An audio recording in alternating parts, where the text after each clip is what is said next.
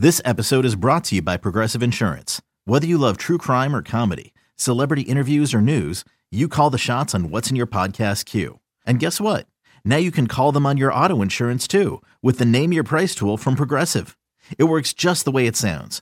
You tell Progressive how much you want to pay for car insurance, and they'll show you coverage options that fit your budget. Get your quote today at Progressive.com to join the over 28 million drivers who trust Progressive. Progressive Casualty Insurance Company and Affiliates. Price and coverage match limited by state law. The following is a presentation of the Treasure Island Baseball Network. The reigning American League Division champions head into 2020 with their sights set on bigger things. This is the show that keeps you plugged into that pursuit with all the news, moves, and more. It's the Twins Hot Stove Show, presented by Killebrew Root Beer, locally owned and operated. It's how memories are created and legends are made. And here's your host of the Hot Stove Show, Chris Atterbury. Well, hello once again. Chris Atterbury welcoming you to the Twins Hot Stove Show on a chilly day here across Twins territory. Twins Hot Stove Show is brought to you by Killebrew Root Beer, locally owned and operated. It's how memories are created and legends are made. We are very excited about our program today. Mike Bell, the Twins bench coach, new bench coach, will be in studio with us here for the Twins Hot Stove Show. A chance to get to know Mike, a guy you're going to hear a lot from throughout the course of the year, and a guy who's going to have a huge role in the 2020 Minnesota Twins.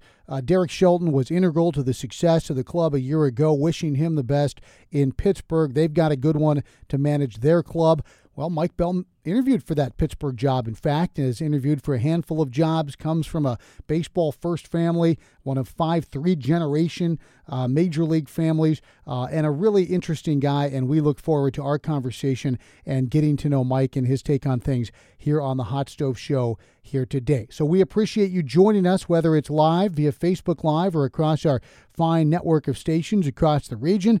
Not a big week news-wise, but let's get to our baseball bulletin nonetheless. Our baseball bulletin is really an excuse just to play the sound of a keyboard for those of you who forgot what the sound of a typing keyboard might sound like. So let's get to the baseball news of note this week with our baseball bulletin. Cue the keyboard. Oh, there it is. Oh, that is a typewriter. If you don't know what one is, check out a museum. Not a ton of news right now. Things kind of in a holding pattern in terms of big news around the game, in particular with the Twins. Josh Donaldson is still out there. The Twins have made an offer, have not heard.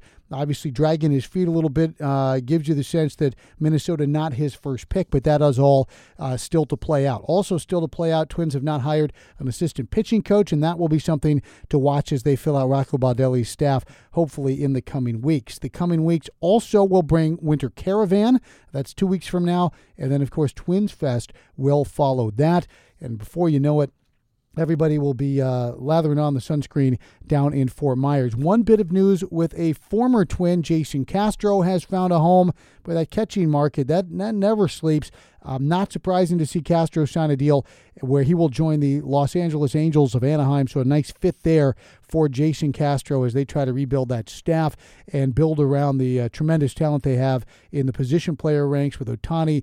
Obviously, Rendon joining the crew, Pujols still around, and that Mike Trout guy, who I think has a chance to be a pretty good player. So good news for Jason Castro and his family as they will be in Southern California. So that'll do it for our baseball bulletin. Again, not a lot of news this week.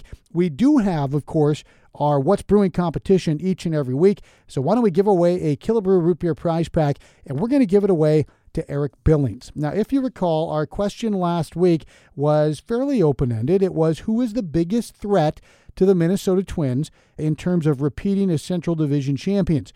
To be honest, when we bandied that about like a volleyball here in the studio, we thought we'd get a whole bunch of Chicago White Sox. We didn't get a lot of Chicago White Sox. We got some. Cleveland is still floating around with great pitching, Lindor, Ramirez. But Eric Billings gave us our best answer. So Eric Billings is going to win a Killebrew Root Beer prize pack. And Eric wrote this via Twitter to @TwinsRadio and #TwinsRadio, how you play our What's Brewing game. And I quote, "The 2020 Twins' biggest threat, the 2019 Twins.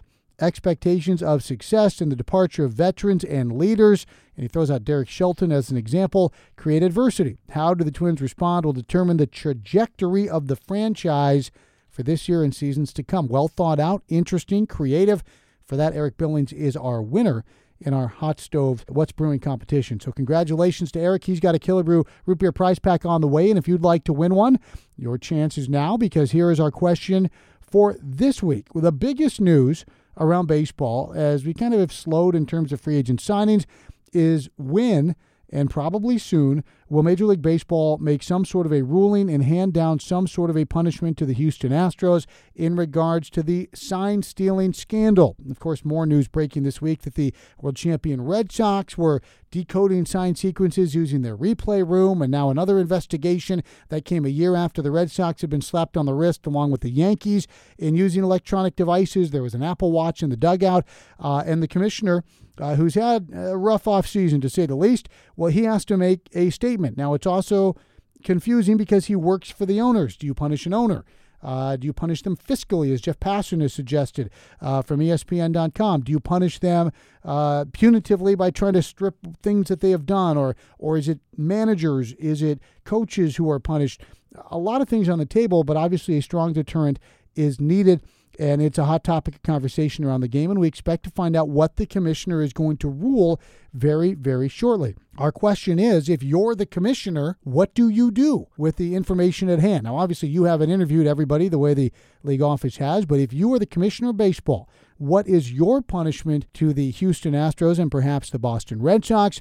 What would you do? What do you think is fair? What do you think is good for the game? Because the perception that the game is rigged or that teams are cheating, that is always going to have a big time negative impact on everybody across the game. So you're the commissioner for a day, and you are tasked with rendering a verdict in the sign-stealing situation. What punishment do you dole out? It's at Twins Radio, hashtag Twins Radio. So that's our What's Brewing contest. In the meantime, we've got Mike Bell knocking on our door quite literally. He will be in studio next as the Twins Hot Stove Show continues right here on your home for Twins Baseball. Well, welcome back indeed to the Twins Hot Stove Show. It's brought to you by Killer Brew Root Beer, and we are very excited to have Twins bench coach Mike Bell in studio with us. Not only excited that he's here in studio for the Hot Stove Show, but also simply excited to have Mike Bell as part of this organization. And Mike, we've got a lot of ground to cover. Unfortunately, we've got some time to do that.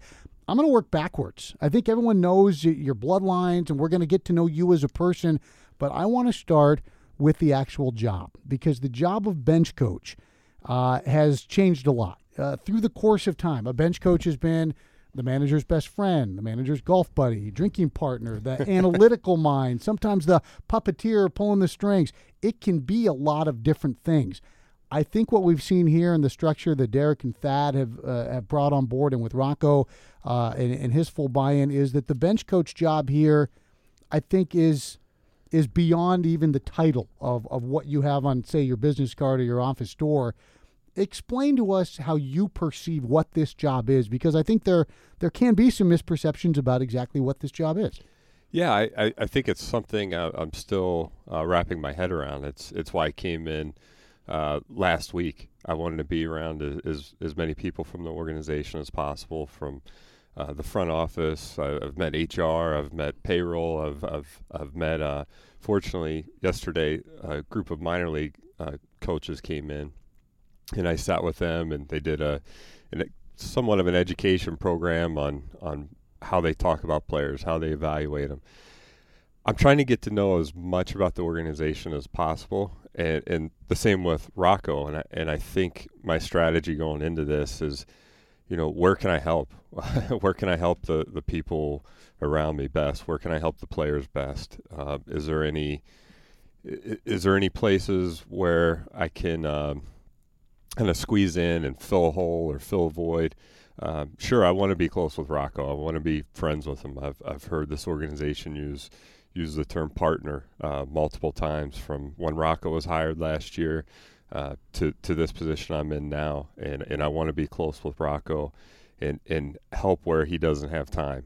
Could be connecting with players, could be connecting with the media, the front office, the fans, and certainly, and most importantly, the players, and making sure that they have what they need every day. And one thing that is very certain, collaboration is big. We teased Derek and Thad and Rocco about the use of that word, but yes men need not apply. Right. This is not a role where they're looking for someone to say, yeah, right, Skip, whatever you say. I mean, it is about getting different perspectives and ideas and throwing them all out there to be considered.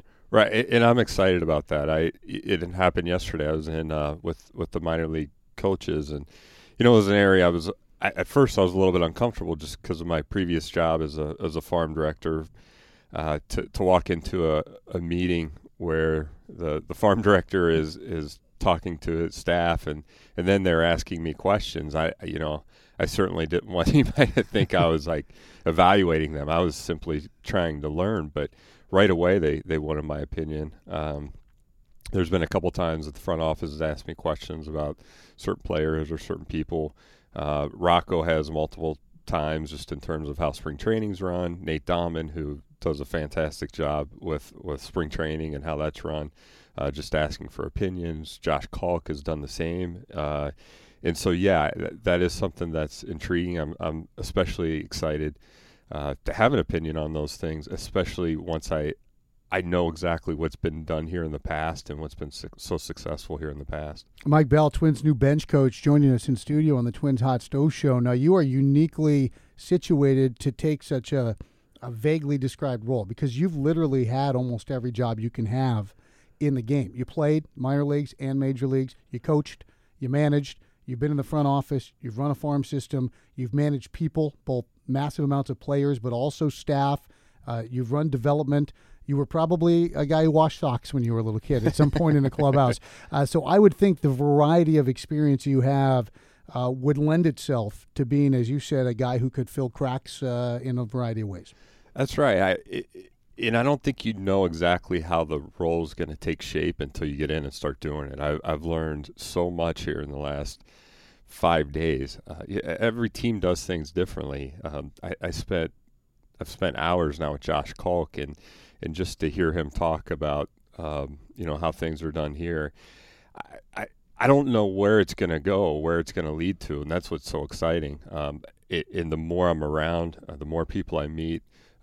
I get to go to Rhode Island here in a few hours and spend a couple days with Rocco and try to understand his vision for the culture here and what was so successful last year and how I can help push that forward, continue to push it forward, and maybe add some of my personality to it too. So I've done a lot of different things, but I've been surrounded by such great people. Sometimes I feel like they did it all. I was fortunate to be around really good people in the past, and I think we had hired well, and then elevating them and letting them take it and run with it. And to some degree, that's what I envision here. Well, and on that note, so in your span in Arizona, you worked under a lot of different regimes with very different mindsets, approaches, personalities, but the fact that you were able to be a constant under so many different ways of looking at things, I would think that only adds to your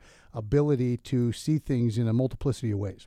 Yeah, I enjoy working with people like at any level. There was times throughout those years that I had more input. There was times I had less, and I just looked at each group as a learning opportunity, and I wanted to understand what their vision was for the organization, and I wanted to help push that vision forward throughout the minor league system and in the organization. And along the way, I got to meet some incredible people from Josh Burns, who I stay in contact with now, or A.J. Hinch, or Kevin Towers, incredible man.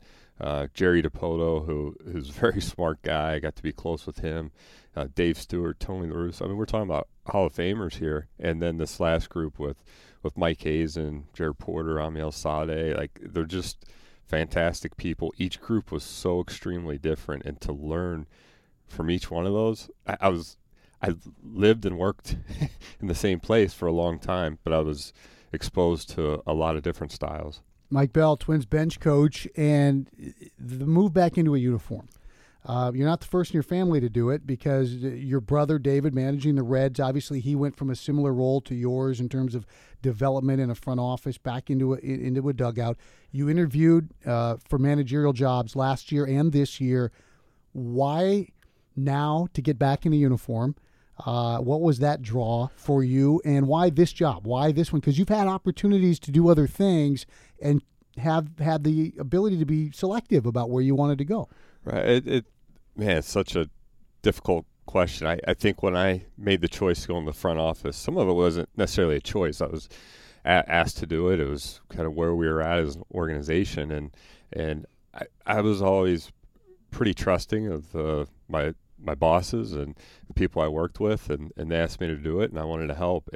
But at that time, I thought, man, I'm putting on trading in baseball pants for khakis or I guess jeans. We were pretty casual, but I thought I made my bed. And then last year, Mike Hazen came to me a couple different times and said he thought that I would be good back in uniform as a manager or a different role. Which has to feel good coming from a new boss, right? I mean, here's a guy who's just come in, who's taking over, who obviously respects you enough and wants your value that you're adding currently, but also can recognize, hey, you would be really good at this too. Yeah, it was. I mean, it did feel good. And it wasn't just him. Times I thought, hey, you're trying to get me into something. What are you trying to do? Get me a little further away from you. But it was coming from different organizations, and that was, I started to open up my eyes to it. I started to watch the game a little differently. Then when I interviewed, especially in Texas, John Daniels was in his group. We met with like 27 people. It was incredible. But their culture and environment was really strong and good, and I just felt a connection with them, and I could see myself in uniform in the dugout, managing or coaching or working with players at that level. And that's when it all started to change for me. And then the last part of that question is why this job. I think it probably took about 5 minutes when I met Rocco, shook his hand at the winter meetings, and by the time we got in a car to go have breakfast, and just the connection, and it felt good. It was probably 3 hours later, and we both ate about half of our meal. Wait. Rocco never leaves half a meal untouched. Somebody told me that too. So yeah, we were talking, and the connection was so good. And then the next day, met with Derek and Thad and Kate and Rob, and then just kept going. Then it was Josh and Alex Hassan. It just felt better and better and better. And by the time I left, I was really hopeful it would work out the way it did. And there has to also be something there in the fact that this is an organization who's been very upfront. Thad and Derek have said it out loud on this show and in many other places. We want our staff members to grow, and we want to see them. If they want to manage, hey, we'll use you here as much as we can, but we're going to do everything we can to help you manage somewhere else when the opportunity is right. So to know that you were coming to a place where you were probably in a pretty good launching seat if you do a good job to go off and continue to pursue the managerial thing. Right. Yeah. That's something I haven't thought about a lot, though. This job isn't the means to an end. Like if I don't manage, I'm not going to look like I made the. But it's also not one that's put in shackles where, hey, we want you to do one thing and just stay in your little lane, because they want you to grow and continue to push those exactly. Probably the most empowering thing was I could sit in that room, and I think sometimes people think, oh, you're a farm director, you manage 250 players, 100 staff, and you've coached, you've done like that you're going to be able to just jump in right away and not have any growing pains. And I think I was able to be myself, talk with Rocco, Derek, and Thad about what I know and what I don't know, and they were excited about that. I think my ability to be honest with them, and their excitement to help teach me and grow me along the way. And it started right away when I walked in or met Josh Kalk for breakfast and started working through some of the things that I view as could potentially be hurdles early on, and we've had a nice jump start on those. Mike Bell is the Twins bench coach, and of course he joins us here in studio on the Twins Hot Stove Show. All right, let's talk family, because you are in the family business, and that's a benefit for the Twins now, because you're staying in the family business. You are one of 5 3-generation Major League families, and you are a guy who has grown up in the game. How much of an impact can that have? Is it even possible to wrap your arms around it, or for you, was that just how it always was?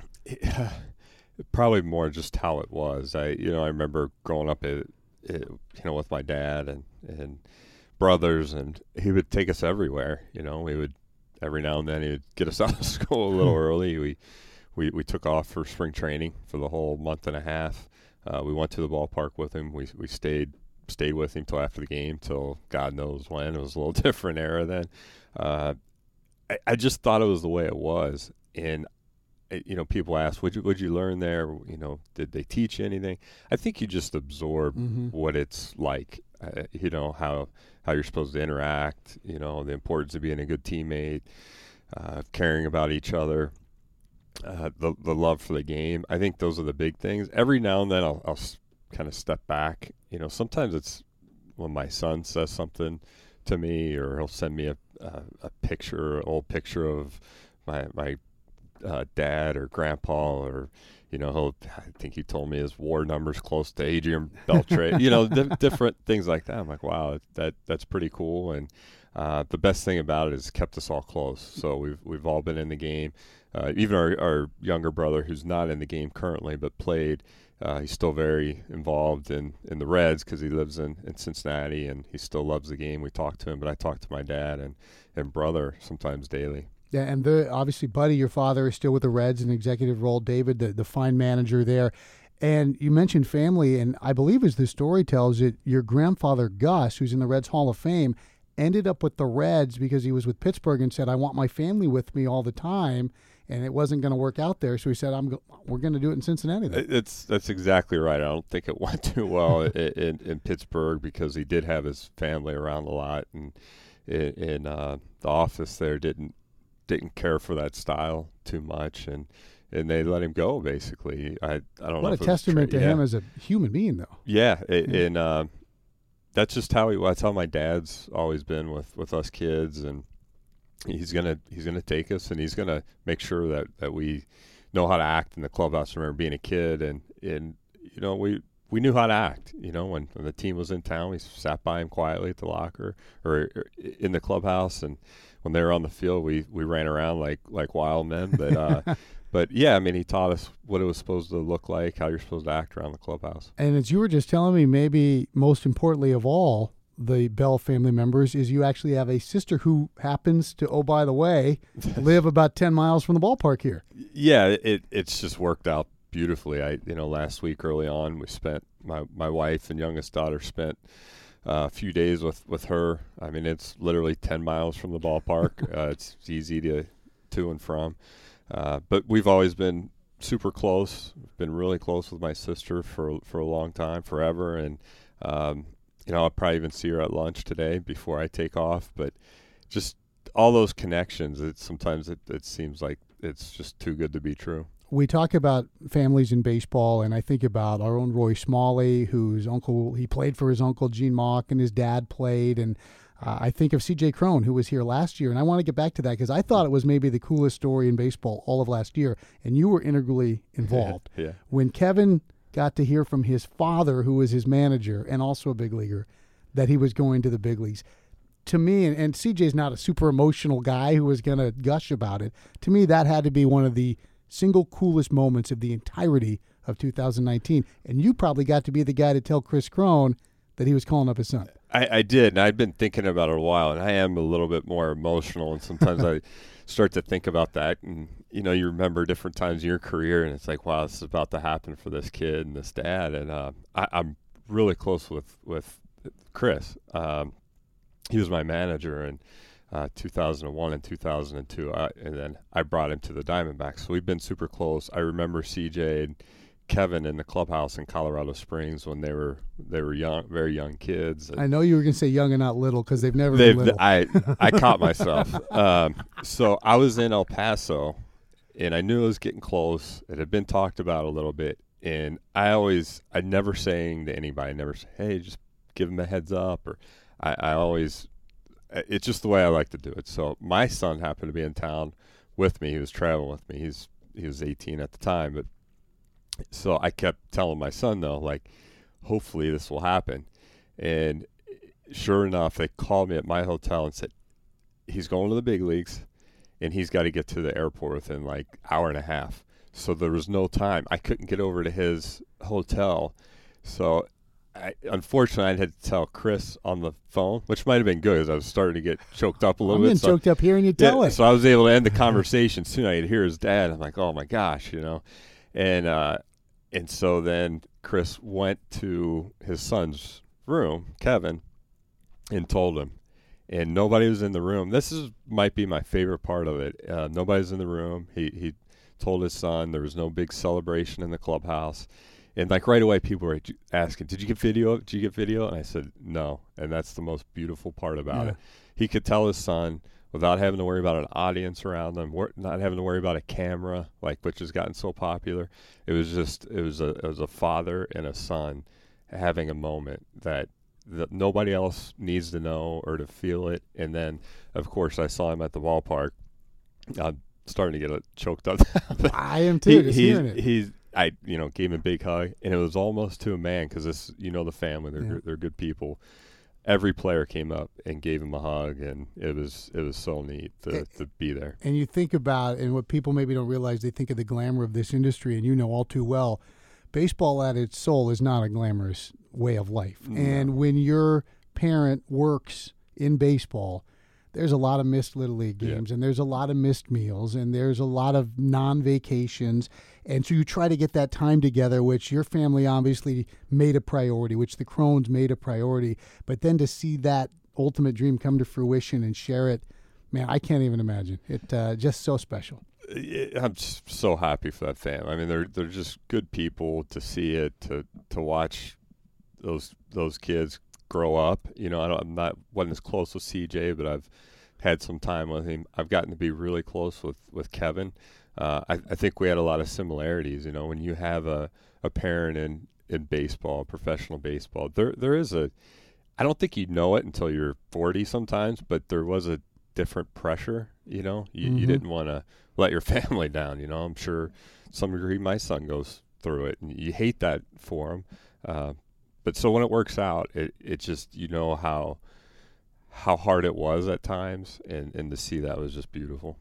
You mentioned that it comes with a little bit of pressure, and it was just kind of the way it was for you, and you were very gifted, and you obviously love the game. Did you ever feel like you could come home and say, hey, Mom, Dad, baseball's not for me. I think I want to be a painter? When I was a kid, I didn't feel that too much. I mean, game was pretty easy. Yeah.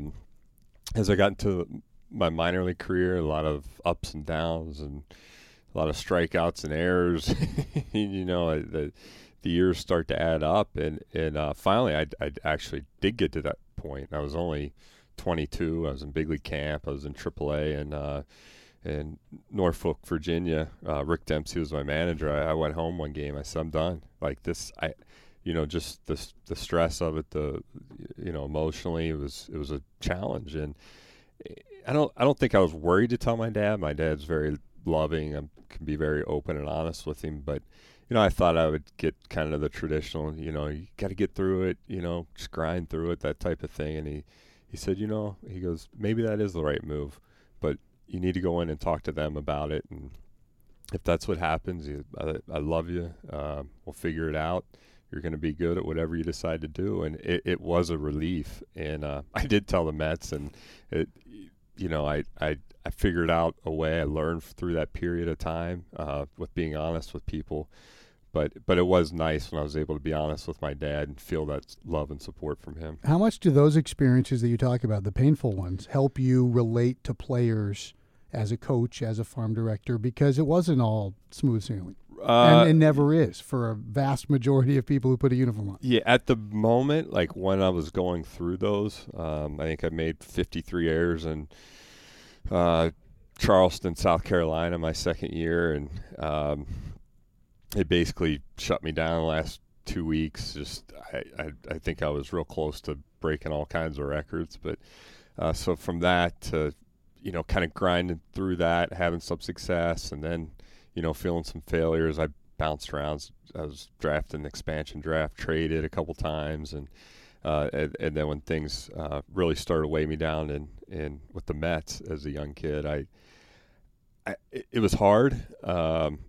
And I wanted that pain to be taken away for sure. And fortunately, I had people around me that encouraged me to use that to help teammates. And so from a fairly early age of my career, I was pretty open and honest with my teammates, and I think I got a lot closer to people because of that. And now, I mean, geez, I wouldn't have traded that in for a 10-year major league career. And I know it sounds crazy, but I think it's allowed me to be more sensitive to what my kids are going through, and to these players. And it's harder now to be a player than it was when I was playing. You know, just the pressure, the social media, the fans, the attention that they get. I can't imagine playing in this day and age, but hopefully I can. I don't think they care to hear my story, but at least my story allows me to be sensitive to what they're going through. Which, again, you can hear in the way you're telling that story why you and Rocco didn't get through your meals. Because I think there's a shared mindset there of looking forward and helping other people. Last question here with Mike Bell, the Twins bench coach, in our segment here on the Twins Hot Stove Show. I remember having a conversation with Josh Renicky when he was a Twin, and he came from a baseball family, and there were uncles and dads and siblings. And I asked him once, what's like Thanksgiving like? Like, does the touch football game turn into a free-for-all? And he's talking about these volleyball games where mom's spiking it on dad. And what about a Bell family get-together? Was it always from a young age a highly competitive affair? Now, you're rumored to be the more laid back of the Bell brothers. David maybe a little more fiery at times in the public sphere. But did the Bell family gatherings always turn into some sort of competition? When we were younger, we played a lot. I mean, we played hockey growing up for a couple of years, played a ton of basketball, so all these basketball games and a lot of one-on-one type stuff, or we'd have friends over during the holidays and have 3-on-3 tournaments and things like that. As we grew up and got older, we talked a lot, and it really was pretty laid back. But, yeah, we did it all. I mean, my mom would go out of town. My dad would set up the family room in a square, and we'd put headgear on and fill our mouths with bubble gum, and we had gloves on. He'd play walkout music for us. And I'll tell you what, when I'm 8 and my brother's 10, that's not a fair fight. He was always a little chubbier and chunkier and a little bit more physical than I was. Real skinny, and you learned early why they have weight classes. Oh my God, I had no chance. I had no chance. So. But yeah, we did a lot of fun things together. We were competitive with each other, but we loved each other. I mean, we're best friends.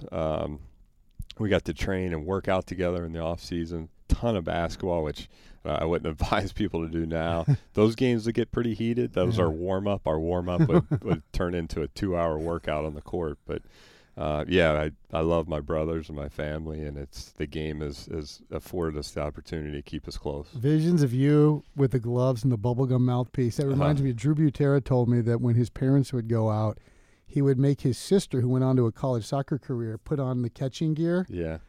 And then he would try to knock her over at home plate, like have home plate collisions. And then they'd switch. Yeah. And she'd try to crush him in the living room with home plate collisions. That's beautiful. That's the way it should be. All right, Mike Bell's got one final segment. He's going to take 3 cuts with us when we return to the Twins Hot Stove Show on your home for Twins baseball. It's our final segment here on the Twins Hot Stove Show. A little cold outside, but fear not. Warming up tomorrow, and Caravan just around the corner. Twins Fest just around the corner, which means spring training is just around the corner. So you can check out your spring training tickets. You can get tickets for opening day. And you can join us here to chat a little bit more with Mike Bell, the Twins bench coach, and a wonderful acquisition to the Twins staff. Great to have Mike Bell in studio. And, Mike, we finish up the show with 3 cuts, which is a chance for you to get in the cage a little bit here and just answer a couple of softball questions, as it were. You had 2 home runs. This is how we're going to start. 2 home runs in the big leagues. Do you remember them both vividly? Steve Klein and Curtis Laskanik. You got them. It's easy to remember, too. Walk me through it. Klein, Montreal, right? Yeah, that was pretty cool. I just got called up as in September, so it was the second time. In Cincinnati, your hometown. In Cincinnati.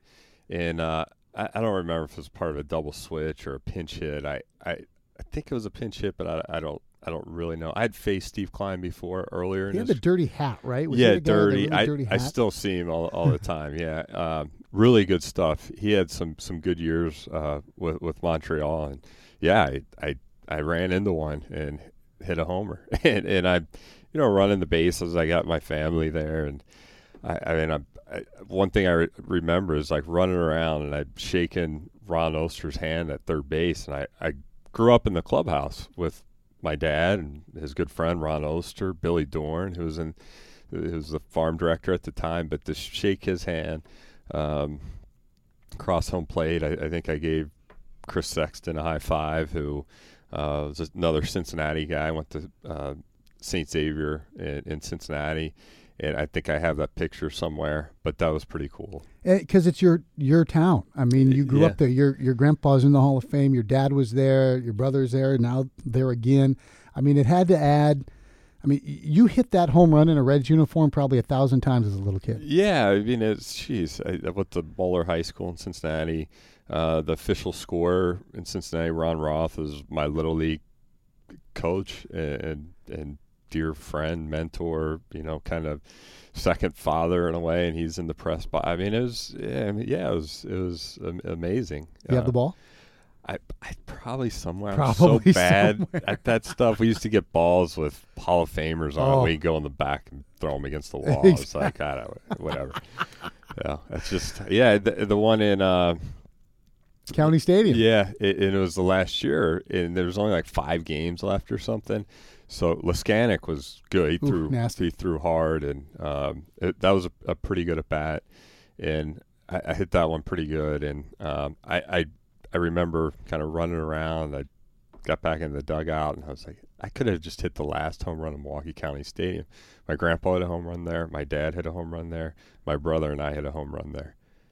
And I think that's awesome. I don't know how many families have done that. I don't really care, but at least to me, that was something that I'll remember, at least my contribution to the family. Mike Bell joining us here, Twins bench coach for Three Cats. Going back to your high school days, Archbishop Moeller, legendary high school. Most recently we had Alex Wimmers, who was a Moeller guy, but there have been some big-time talent coming out of that school. And you mentioned St. Xavier, where all the Wolf boys went. Mm-hmm. But Moeller, Ken Griffey Jr., obviously. Then there's 3 Larkins, and there's 3 Bells. Yeah. And I noticed that you both went into, each family had a year where they went into the High School Hall of Fame there in Cincinnati as a group, where you went in with both your brothers, and where Barry and Byron and their brother went in as a group. So I'm going to ask you this. If the 3 Larkins and the 3 Bells, we're going to have like an Olympics of sorts with a variety of athletic activities. Now, Byron Larkins was a great basketball player. I'll stop you right You're there. Just stop Larkins, they were pretty talented. Larkins? I grew up watching Byron play. Great hoop player, right? Oh, my Played gosh. At Xavier? Unbelievable. I played with Steven a little bit. Great baseball player. He had a medical condition that kind of kept him from getting into it. A heart condition, but everything's fine. Mike Lark. I mean, that family, they were athletes and unbelievable people, and for sure. Larkins over the Bells. Yeah. All right, in a clear decision. And finally, we're going to keep it in the family. We mentioned your son, your oldest of 3 is Luke, and a talented baseball player in his own right. He was one of the top right-handed pitchers in the state of Arizona. He's begun his college baseball career. He had a great quote when he was a senior in high school about playing against his relatives. And he had a great line about how all of you guys were hitters, so you don't know anything about pitching. But he mentioned that he would like to have an at-bat with you. He would like to face you. How would that go? Oh, man, I can't. It's the older you get, the depth perception, it doesn't go well. I'm catching him now, and I'm having trouble with it. So is he a big kid? He's big. He's 6'4", 200 pounds. So I mean it's tough to catch. I think I'd have to cheat quite a bit, and get the head out there. But he's got a good breaking ball, so I think that's where he'd get me. And how did he not end up as a third baseman? I don't know. We started growing up, and he's playing the field, and he's kind of struggling hitting, and as he was going, I was like, man, you know what, buddy? You kind of hit like a pitcher. Why don't we start throwing a little bit more? And, he's got a good arm. He likes throwing the baseball, and those are probably my best days. I just enjoy playing catch with him, and it's probably good that I wasn't a pitcher because it's almost like father and son. Just throw me the ball. I'll throw it back to you and you do your thing. And it's just, I love playing catch with him. Well, he's off on his own journey now. That's and right. As we mentioned, 5 3-generation families, never been a 4-generation Major League family yet, but maybe there's something out there that we'll see. It could happen. He's smart. He's a lot smarter than us. We'll see what happens. Well, maybe he'll be in this chair instead. That's right. Maybe we'll do that. Mike, it's great to have you on board. Thanks for stopping in, and we can't wait to watch this whole new relationship unfold. And I think the Twins got a whole lot better the day you decided to sign up. So we appreciate having you here. Thanks, Chris. Thank you. That's Mike Bell. We're going to hear a lot more from him throughout the course of the year and on into the future. Right now, we bid adieu for the week, and we'll be back live on the Twins Hot Stove Show, brought to you by Killebrew Root Beer, again next week in advance of our live shows as we head out on Caravan the week after. So for our guest, Mike Bell, I want to thank him once again. Chris Atterbury saying so long on your home for Twins baseball. You've been listening to the Twins Hot Stove Show, sponsored by Killebrew Root Beer. Locally owned and operated, it's how memories are created and legends are made. This has been a presentation of a Treasure Island Baseball Network.